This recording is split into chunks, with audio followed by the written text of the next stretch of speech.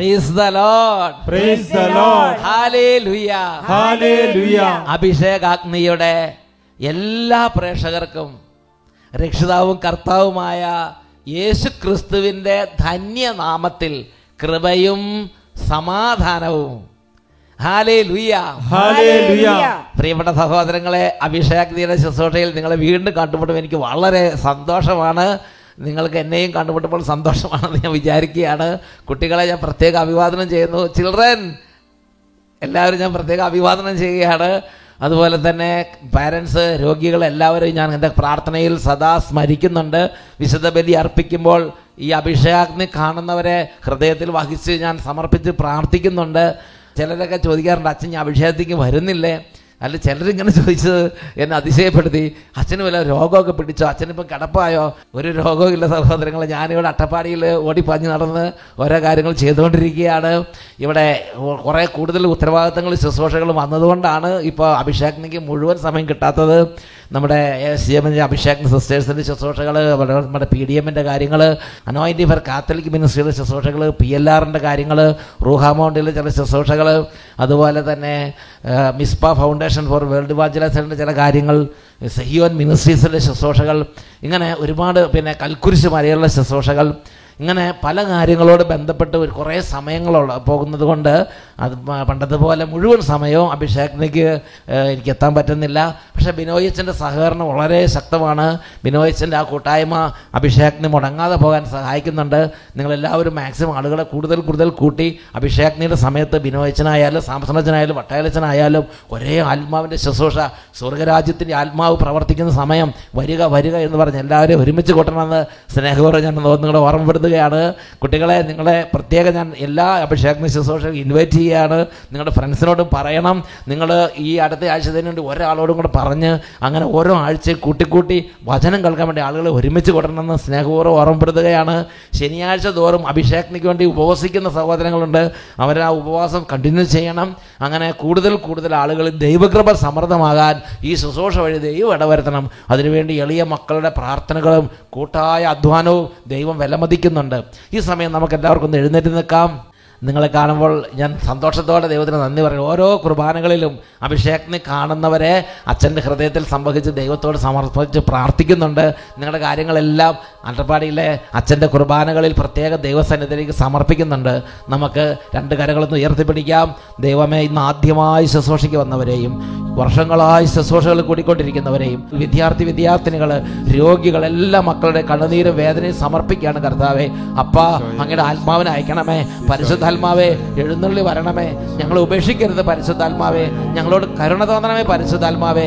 വിശ്വാസികളുടെ സമൂഹത്തിന്റെ അധിപനായ പരിശുദ്ധാത്മാവേ, ഞങ്ങളുടെ രാജാവായ പരിശുദ്ധാത്മാവേ, ഞങ്ങൾക്ക് എല്ലാ ജ്ഞാനവും ബുദ്ധി വിവേകവും ബോധവും തരുന്ന പരിശുദ്ധാത്മാവേ, ഈ സമയം വരണമേ. രണ്ട് കരങ്ങളെ ഉയർത്തുക. മക്കളെ കരങ്ങൾ ഉയർത്തി ഉറക്കെ സ്തുതിക്കാം. ഹല്ലേലൂയ, ഹല്ലേലൂയ, ആരാധന, ആരാധന, ആരാധന, ആരാധന, പരിശുദ്ധാത്മാവേ, പരിശുദ്ധാത്മാവേ, പരിശുദ്ധാത്മാവേ, holy spirit, holy spirit, oh welcome, welcome, welcome.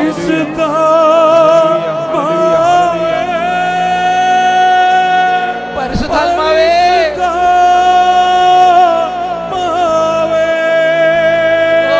ദൈവത്തിന്റെ ആത്മാവേ,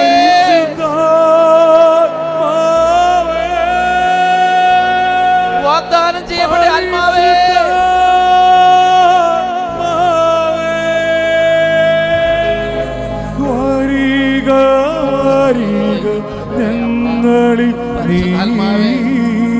പരിശുദ്ധാത്മാവേ, പരിശുദ്ധാത്മാവേ,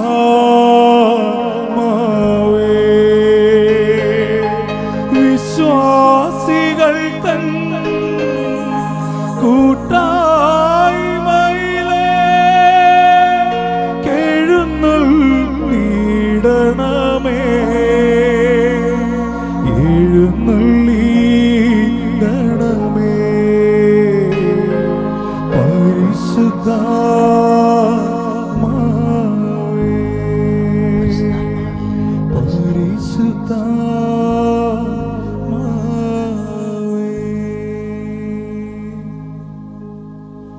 പരിശുദ്ധാത്മാവേ, നന്ദി.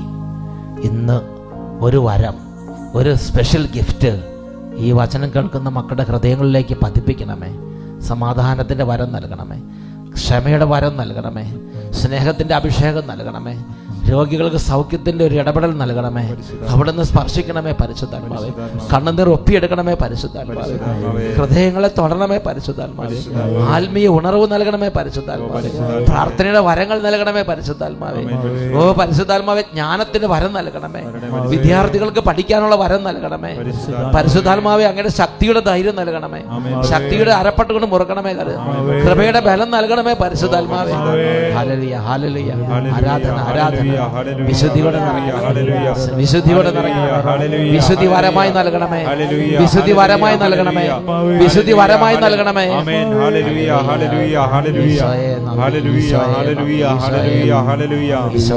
അനുതാപകൃപ നൽകണമേ, അനുതാപകൃപ നൽകണമേ. അനുതപിക്കുന്ന ഹൃദയം നൽകണമേ പരിശുദ്ധാത്മാവേ.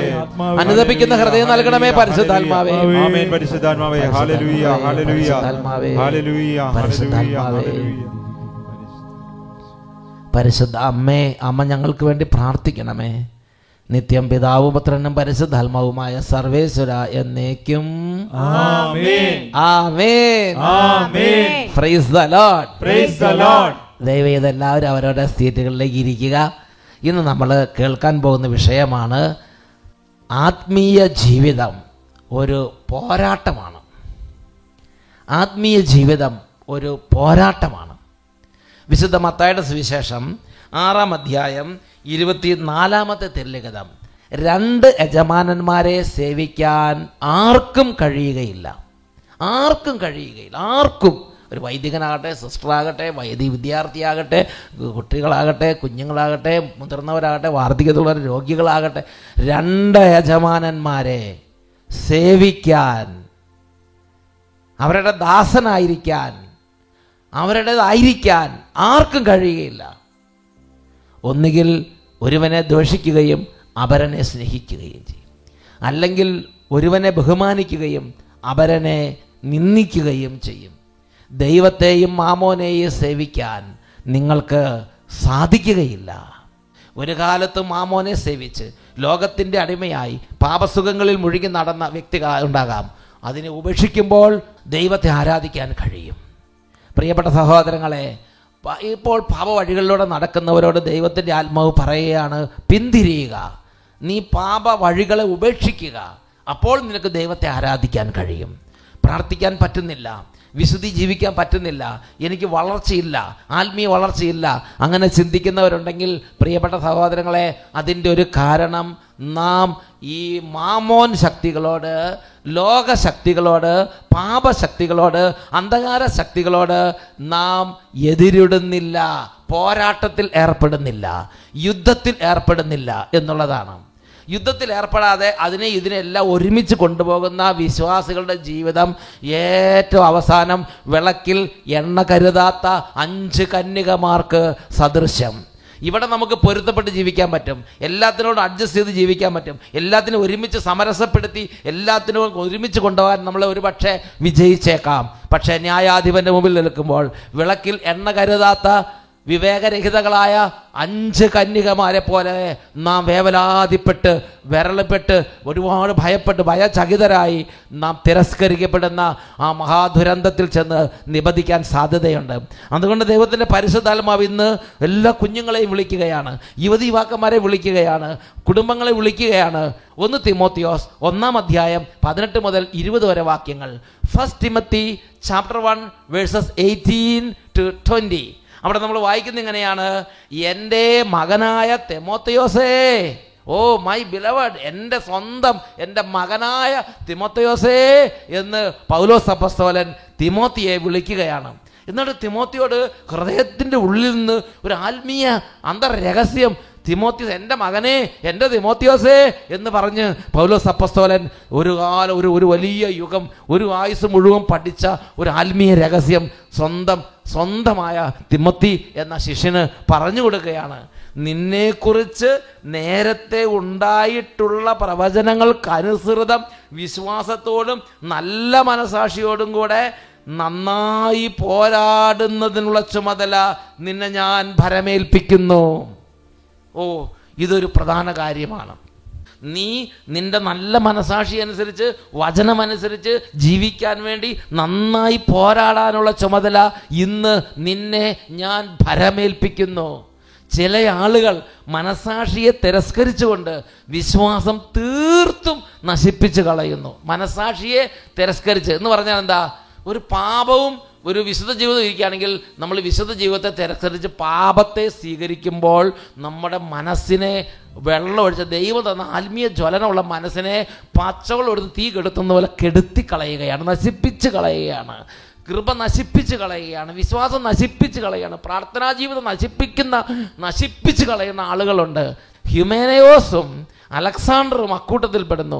അവർ ദൈവദൂഷത്തിൽ നിന്ന് പിന്മാറേണ്ടതിന് ഞാൻ അവരെ സാത്താന് വിട്ടുകൊടുത്തിരിക്കുകയാണ്. പ്രിയപ്പെട്ട ദൈവമക്കളെ, വേറൊരു വാക്കിൽ പറഞ്ഞാൽ നമ്മുടെ ജീവിതത്തിൽ നമ്മുടെ മനസ്സിലുള്ള ആത്മീയ ഉണർവിനെ തിരസ്കരിച്ച് പാപസുഖങ്ങളെ സ്വീകരിച്ച് ജീവിക്കുന്ന വഴികളിലൂടെ നടക്കുകയും ചെയ്യാം, പ്രാർത്ഥനയ്ക്ക് വന്നിരിക്കുകയും ചെയ്യാം.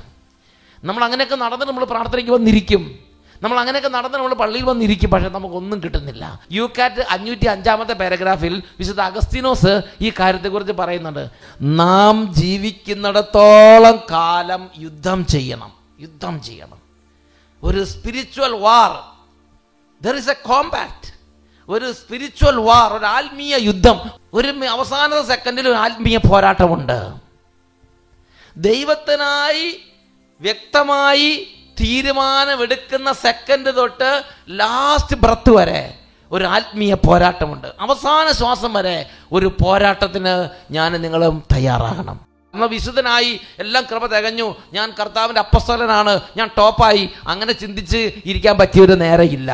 അപ്പോഴും പോരാട്ടമുണ്ട്. മരം വളരുന്നതിനനുസരിച്ച് കാറ്റ് കൂടുതൽ പിടിക്കും എന്ന് നമ്മൾ മനസ്സിലാക്കണം. ഒരു കൊച്ചുകുട്ടിയായിരിക്കുമ്പോൾ അതിന് പറ്റിയ ചെറിയ പോരാട്ടമായിരിക്കാം. എത്രമാത്രം ആത്മീയമായി വളരുന്നോ അത്രയും ശക്തമായ പോരാട്ടത്തിൽ നാം ഏർപ്പെടേണ്ടതുണ്ട്.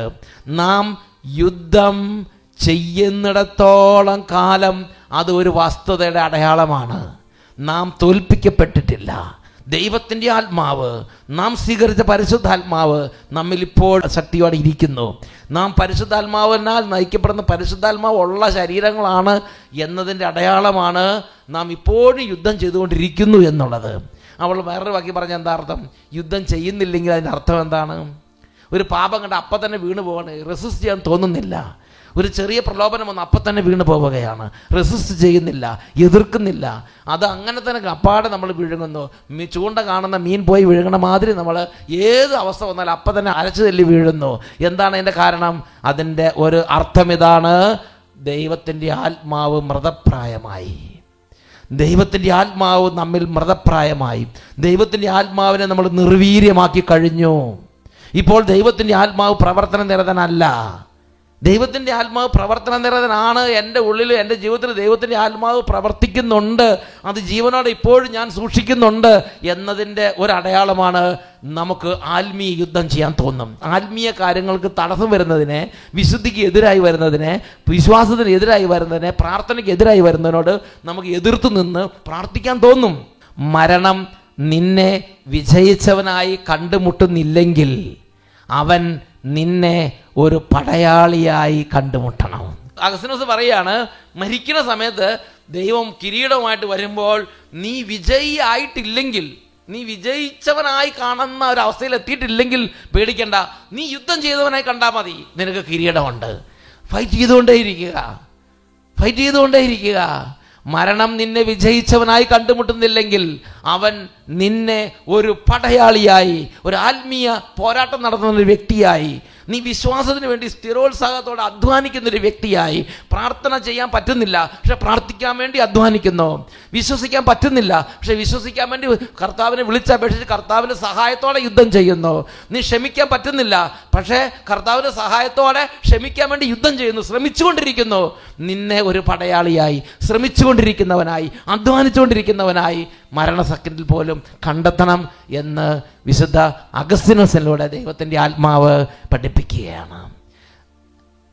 യൂക്കാറ്റ് യുവജന മതബോധന ഗ്രന്ഥം സഭയുടെ യുവജനങ്ങൾക്ക് വേണ്ടി മാർപ്പാപ്പ ബെനഡിക്റ്റ് മാർപ്പാപ്പയുടെ പ്രത്യേക ഒരു ഉത്സാഹത്തിൽ നൽകപ്പെട്ടിരിക്കുന്ന ഒരു പ്രബോധന ഗ്രന്ഥമാണ് യൂക്കാറ്റ്. അതിൽ 505 പാരഗ്രാഫ് വിശ്വാസത്തിലും ദൈവസ്നേഹത്തിലുമുള്ള വളർച്ചയെ എല്ലാ കാലത്തെയും ആത്മീയ ഗുരുക്കന്മാർ വിവരിച്ചിട്ടുള്ളത് ആധ്യാത്മികമായ ജീവൻ മരണ സമരമായാണ്. ലൈഫ് ആൻഡ് ഡെത്ത് പോരാട്ടം, ലൈഫ് ആൻഡ് ഡെത്ത് കോമ്പാറ്റ്, ജീവൻ മരണ സമരമായാണ്. പടക്കളം എവിടെയാണ്? യുദ്ധഭൂമി എവിടെയാണ്? മനുഷ്യൻ്റെ ആന്തരിക മനസ്സ്, ആന്തരിക ജീവിതമാണ് പടക്കളം. ഒരു പടക്കളത്തിൻ്റെ ഉടമയാണ് നമ്മൾ. ഒരു ആന്തരിക യുദ്ധം. നമ്മൾ ഭക്ഷണത്തിന് ചെന്നിരിക്കുമ്പോൾ ഒരു ആന്തരിക യുദ്ധം അവിടെ നടക്കുന്നുണ്ട്. എല്ലാ സമയത്തും നമ്മൾ ഇരിക്കുമ്പോഴും എഴുന്നേൽക്കുമ്പോഴും കുടിക്കുമ്പോഴും തിന്നുമ്പോഴും കിടക്കുമ്പോഴും ഉറങ്ങുമ്പോഴും വിശ്രമിക്കുമ്പോഴും പ്രാർത്ഥിക്കുമ്പോഴും എപ്പോഴും ബൈബിൾ വായിക്കുമ്പോഴും കുർബാനയ്ക്ക് നിൽക്കുമ്പോഴും എപ്പോഴും ഒരു ആധ്യാത്മിക ജീവൻ മരണ സമരം നടന്നുകൊണ്ടിരിക്കുകയാണ്. അവിടെ പോരാട്ടം നടക്കുന്നുണ്ടോ? ആധ്യാത്മികമായ ജീവൻ മരണ സമരമാണ് ആത്മീയ ജീവിതം എന്ന് പറയുന്നത്. ക്രൈസ്തവൻ്റെ ആയുധം പ്രാർത്ഥനയാണ്. സ്വാർത്ഥം കൊണ്ട് നമുക്ക് വേണമെങ്കിൽ പരാജയപ്പെടാം. സ്വാർത്ഥം കൊണ്ട് എന്ന് പറഞ്ഞാൽ എന്താണ്? ഇപ്പം നമ്മളൊരു കാര്യം തീരുമാനമെടുത്തു, എല്ലാ ദിവസവും വെളുപ്പിനെ 5 മണിക്ക് എഴുന്നേറ്റ് പ്രാർത്ഥിക്കണം. അങ്ങനെ പിറ്റേ ദിവസം കൃത്യം 5 മണി സമയം പതിവില്ലാത്ത നല്ല കുളിര്, നല്ല തണുപ്പ്, ഉറങ്ങാൻ പറ്റിയ അന്തരീക്ഷം. അതുവരെ ഒരു കുഴപ്പമുണ്ടല്ലോ. അന്ന് പ്രത്യേകമായി ഉറക്കത്തിന് പറ്റിയ എന്തായി ഒരു പോരാട്ടമാണ്. ഇന്ന് വേണ്ട, നാളെ തൊട്ട് തുടങ്ങാം, അല്ലെങ്കിൽ കുറച്ച് കഴിഞ്ഞ് എഴുന്നേൽക്കാം. തീരുമാനം നമ്മൾ പരാജയപ്പെട്ടാൽ അവിടെ ഒരു തോൽവിയാണ്. പടക്കളം മനുഷ്യൻ്റെ ആന്തരിക ജീവിതമാണ്. സ്വാർത്ഥം കൊണ്ട് നമുക്ക് വേണമെങ്കിൽ പരാജയപ്പെടാം. വിലയില്ലാത്ത വസ്തുക്കളിൽ നമ്മെ നഷ്ടപ്പെടുത്തുകയും ചെയ്യാം. അല്ലെങ്കിലോ നമുക്ക് അവിടെ വെച്ച് ദൈവത്തെ നേടാം, ദൈവത്തിൻ്റെ സ്വന്തമാകാം, ദൈവത്തിൻ്റെ കൂടെ ആയിരിക്കാൻ കഴിയും. വിജയിക്കുന്നവൻ, ആധ്യാത്മിക ജീവിതത്തിൽ വിജയിക്കുന്നവനാണ് അടുത്ത സ്റ്റെപ്പുള്ളത്. ആധ്യാത്മിക ജീവിതത്തിൽ, ആധ്യാത്മിക യുദ്ധത്തിൽ വിജയിക്കുന്നവന് മാത്രമേ അടുത്ത ചുവട് ഉള്ളൂ. ആധ്യാത്മിക ജീവിതത്തിൽ വിജയിക്കുന്നതിന് മാത്രമേ ആധ്യാത്മികമായ യാത്രയുള്ളൂ. അല്ലെങ്കിൽ അവിടെ തീർന്നു, അവിടെ വെച്ച് സ്റ്റോപ്പായി, അവിടെ കിടക്കുകയാണ് നമ്മൾ. വിലയില്ലാത്ത വസ്തുക്കളിൽ നമ്മെ തന്നെ നഷ്ടപ്പെടുത്താം, അല്ലെങ്കിൽ നമുക്ക് ദൈവത്തെ നേടാം. യുകാറ്റിൻ്റെ 505 English quotation: the spiritual masters of all times have described growth in faith and love of God as spiritual life and death combat. The battle field is man's interior life. ആന്തരിക ജീവിതം, ആന്തരിക മനുഷ്യൻ, മനസ്സിൻ്റെ മണ്ഡലമാണ് യുദ്ധക്കളം. ആവിലായിലെ വിശുദ്ധ അമ്മ ത്രേസ്യ ഈ ആധ്യാത്മിക യുദ്ധത്തിൻ്റെ ഈ ഒരു പടക്കളത്തെക്കുറിച്ച് നല്ല അനുഭവമുള്ള വ്യക്തിയാണ്. ആവിലായിലെ വിശുദ്ധ അമ്മ ത്രേസ്യ 1515 എന്ന് പറഞ്ഞാൽ 5 നൂറ്റാണ്ടുകൾക്ക് മുമ്പ് ജീവിച്ചിരുന്നൊരു വ്യക്തിയാണ് ആവിലായിലെ വിശുദ്ധ അമ്മ ത്രേസ്യ. അമ്മ ത്രേസ്യ പറയാണ്, വിശുദ്ധമായ ഒരു ധീരത നമുക്ക് ആവശ്യമാണ്. എന്തെന്നാൽ ദൈവം ധീരതയുള്ള ചുവട് വെക്കുന്നവരെ സഹായിക്കുന്നു. ചുവട് വെക്കണം എന്ന് ആലോചിച്ച് നിൽക്കുന്ന കുറേ പേരുണ്ട്. അവരുടെ തീരുമാനം വരട്ടെ. ചുവട് വെക്കുന്നവരെ, ധീരതയുള്ളവരെ, യുദ്ധം ചെയ്യുന്നവരെ ദൈവം സഹായിക്കുന്നു. അവിടുന്ന് മറ്റു കാര്യങ്ങൾ നോക്കാറില്ല. ഇത് ഏത് വ്യക്തിയാണ്? ഇത് പഴയ നല്ല ശക്തിയുള്ള വ്യക്തിയാണോ, പാരമ്പര്യമുള്ള വ്യക്തിയാണോ ഒന്നും നോക്കാറില്ല. തീരുമാനമുണ്ടോ? ഇപ്പോൾ തീരുമാനം എടുക്കുന്നു, ഞാൻ എൻ്റെ കർത്താവിന് വേണ്ടി തീരുമാനം എടുക്കുന്നു, ഞാൻ ഇന്ന കാര്യങ്ങൾ ഉപേക്ഷിക്കും, ഞാൻ ഇന്ന വഴികളോട് നടക്കും, ഇന്നതായിരിക്കും എൻ്റെ കർത്താവിന് ഞാൻ സമ്മാനിക്കാൻ പോകുന്നത്, ഞാൻ ഉപവാസം എടുക്കും, അല്ലെങ്കിൽ ഞാൻ ബൈബിൾ വായിക്കും. തീരുമാനമുണ്ടോ? ആ തീരുമാനത്തിന് ദൈവം സഹായിക്കും. ആ ചുവട് വെക്കുന്നവരെ ദൈവം സഹായിക്കും. പല ആളുകളും പറഞ്ഞങ്ങനെയാണ്, എനിക്കൊരു സഹായവും കിട്ടുന്നില്ല, എനിക്കൊരു ശക്തിയും കിട്ടുന്നില്ല, എനിക്ക് ദൈവത്തിന് അനുഭവം കിട്ടുന്നില്ല. യുദ്ധമില്ലാത്തടത്ത് അനുഭവം ഉണ്ടാവില്ല, യുദ്ധമില്ലാത്തടത്ത് അഭിഷേകമില്ല, യുദ്ധമില്ലാത്തടത്ത് വളർച്ചയില്ല. ആരാണോ ആത്മീയമായ പോരാട്ടത്തിന് തയ്യാറാകുന്നത് അവിടെ കർത്താവ് കൂടെ നിൽക്കും. അവിടെ കർത്താവിന് അനുഭവമുണ്ട്, അവിടെ ആത്മാവിൻ്റെ വരങ്ങളുണ്ട്, അവിടെ കൃപകളുണ്ട്, അവിടെ അഭിഷേകമുണ്ട്, അവിടെ അനുഭവമുണ്ട്. അവിടെ ദൈവം കൈപിടിക്കുന്ന, ദൈവം നടത്തുന്ന അനുഭവങ്ങളിൽ ആ വ്യക്തി ശക്തി പ്രാപിക്കും. വിശുദ്ധ ഫൗസ്റ്റീനയുടെ ഡയറി കുറിപ്പിൽ 1560 പാരഗ്രാഫ്, ഇന്ന് ഫെബ്രുവരി 3, 1938 ദിവ്യകാരുണ്യ സ്വീകരണ ശേഷം ഈശോ എനിക്ക് ചില നിർദ്ദേശങ്ങൾ നൽകി. ഈശോ പറയാണ്, ആധ്യാത്മികമായ പോരാട്ടത്തെക്കുറിച്ചുള്ള ചില നിർദ്ദേശങ്ങൾ ഈശോ വിശുദ്ധ ഫൗസ്റ്റീനയ്ക്ക് കൊടുക്കണം. വിശുദ്ധ ഫൗസ്റ്റീനയുടെ ജീവിതത്തിലും നിരന്തര സ്ട്രഗിൾ, നിരന്തര പോരാട്ടമാണ്. വിശുദ്ധി കൂടുന്നതനുസരിച്ച് തിന്മയുമായുള്ള പോരാട്ടം കൂടും. ചില നിർദ്ദേശങ്ങൾ നൽകി. 5 നിർദ്ദേശങ്ങളാണ് വിശുദ്ധ ഫൗസ്റ്റീനയ്ക്ക് നൽകിയത്. ആ 5 നിർദ്ദേശങ്ങൾ 1560 പാരഗ്രാഫിൽ കൊടുത്തിട്ടുണ്ട്. ഒന്നാമത്തെ നിർദ്ദേശം, പ്രലോഭനങ്ങൾക്കെതിരായി തനിയെ പോരാടാതെ ഉടനെ തന്നെ കുമ്പസാരക്കാരനെ അറിയിക്കുക.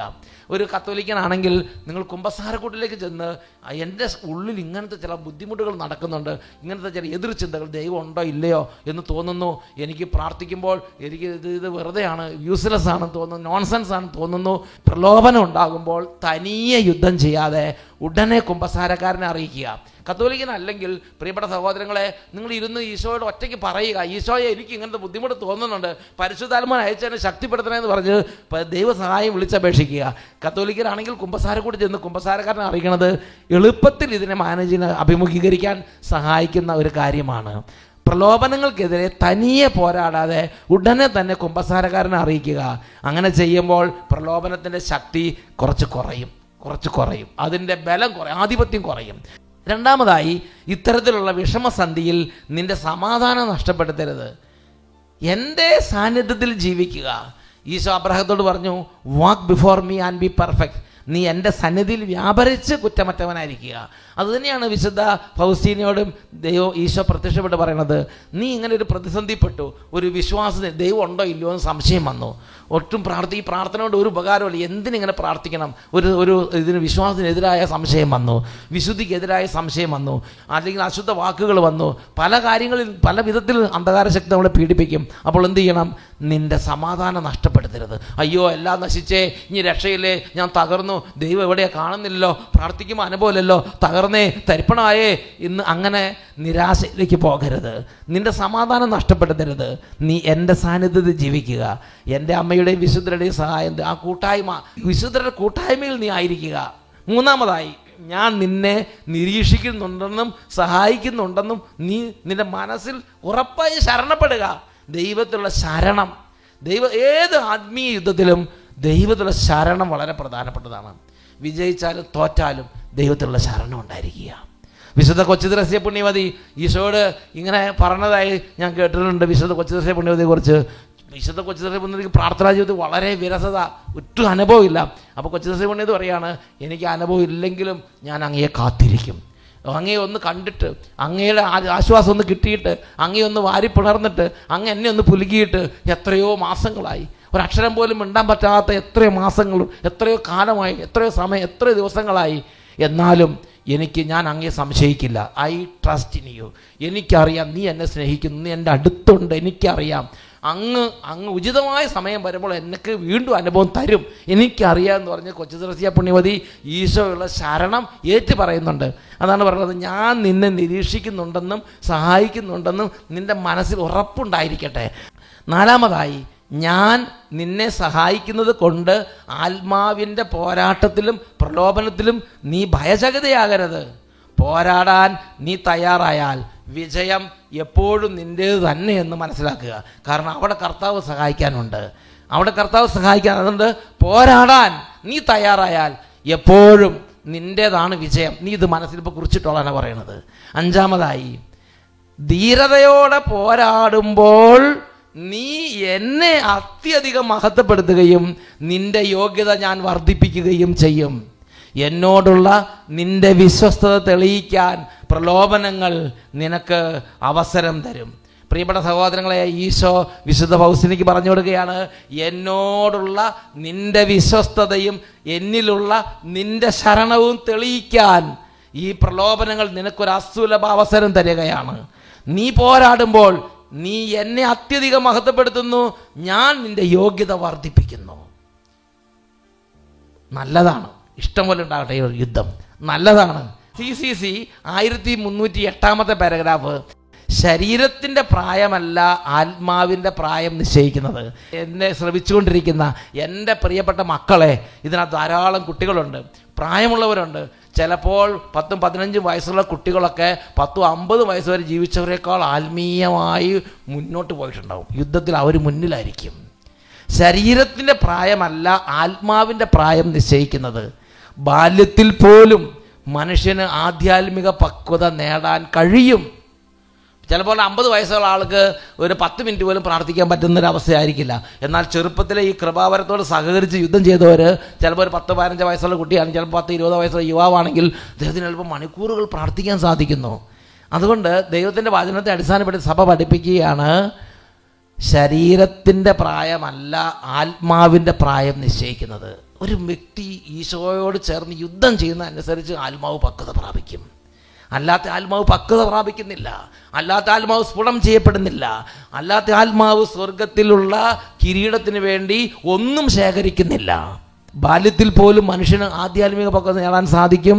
ജ്ഞാനത്തിൻ്റെ പുസ്തകം പറയുന്നത് പോലെ, എന്തെന്നാൽ വാർദ്ധക്യം ബഹുമാന്യമാകുന്നത് ജീവിത ദൈർഘ്യം നിമിത്തമല്ല. ദൈവസന്നിധി നമ്മുടെ ജീവിതം ബഹുമാന്യമാകുന്നത് ദൈർഘ്യമുള്ള ജീവിതം നയിച്ചത് കൊണ്ടല്ല. ദൈവസന്നിധി യുദ്ധം ചെയ്യുന്ന ആത്മാവിൻ്റെ സ്ഫുടം ചെയ്ത അവസ്ഥയാണ് ദൈവസന്നിധിയിൽ നമ്മളെ വിലയുള്ളതാക്കി മാറ്റുന്നത്. അതാണ് നമ്മുടെ ജീവിതത്തെ നമ്മൾ കിരീടത്തിന് അവകാശികളാക്കി മാറ്റുന്നത്. അഗസ്തീനോസിൻ്റെ കൊട്ടേഷൻ ഒന്നുകൂടെ നമുക്കൊന്ന് ഓർക്കാം. അഗസ്തീനോസ് പറയുകയാണ്, നാം ജീവിക്കുന്നിടത്തോളം കാലം യുദ്ധം ചെയ്തുകൊണ്ടേയിരിക്കണം. ഈ സമയം നമുക്ക് പരിശുദ്ധ കുർബാനയുടെ മുമ്പിൽ അല്പനേരം ഈ ഒരു കൃപയ്ക്ക് വേണ്ടി പ്രാർത്ഥിക്കാം.